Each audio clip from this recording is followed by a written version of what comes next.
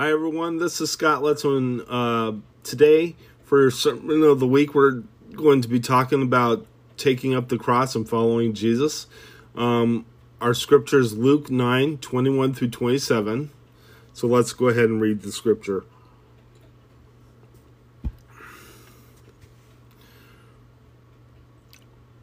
Jesus strictly warned them not to tell this to anyone, and he said, "The Son of Man must suffer many things and be rejected by the elders, chief priests, and teachers of the law, and he must be killed, and on the third day be raised to life." Then he said to them all, "If anyone would come after me, he must deny himself and take up his cross daily and follow me. For whoever wants to save his life will lose it, but whoever loses his life for me will save it.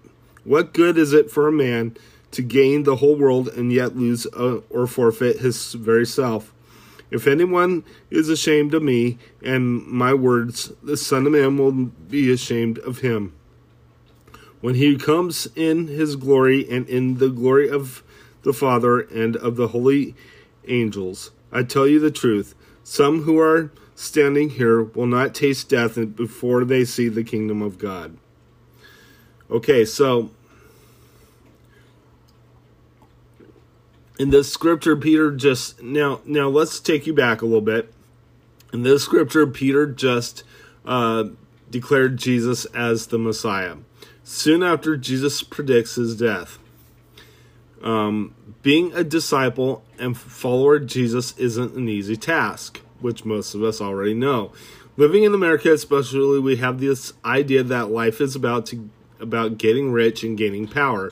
We have some preachers who teach that God wants us to be rich, healthy, and powerful. But Jesus is not these things. That we shouldn't be pursuing. He wants us not to be pursuing these things as disciples. We must understand that Jesus was a perfect leader. He gave up the safety and comfort of his throne in heaven. He chose a poor family to raise him. He chose to remain poor his whole life, and when he could have been easily born in a palace. But Jesus gave up these rights, humbling himself to follow the Father's will. And Jesus obeyed the Father's will all the way to the cross,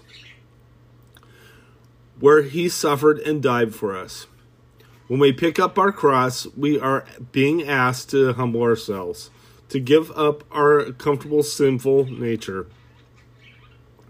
to sometimes give up our high-paying jobs, our dreams, and sometimes our very lives to follow Jesus, and to sacrifice our sinful nature on our cross and follow Jesus.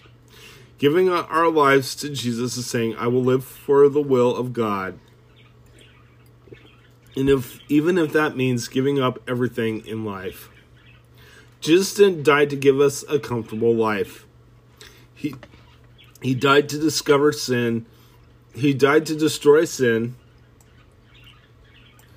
and so we could go to heaven. But he died to defeat the power of sin and death, to give us eternal life.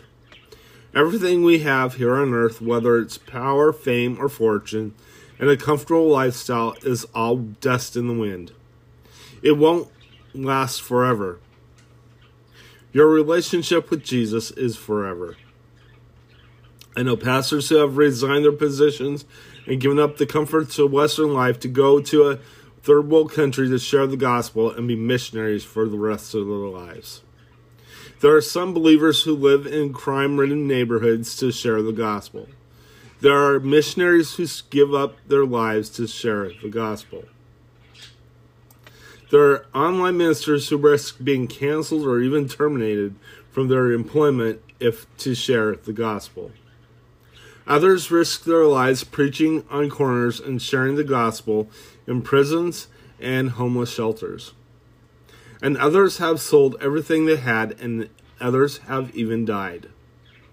All of them sacrificed everything and picked up their cross to follow the Father's will and share the gospel.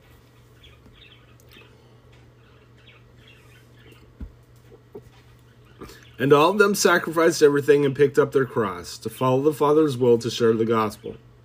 And they sacrificed their sins on the cross to follow the harder path because they realized that following a God who loved them so much that he would die for us is worth it. Let's go ahead and close in prayer.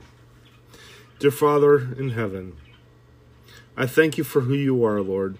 I say today that today we will pick up our cross and follow you. We will do it daily, and with that, not be ashamed of what we do to follow you, Lord God. We ask that you help us to spread your gospel to all people who need to hear it. In Jesus' name, amen. God bless you. Have a wonderful day.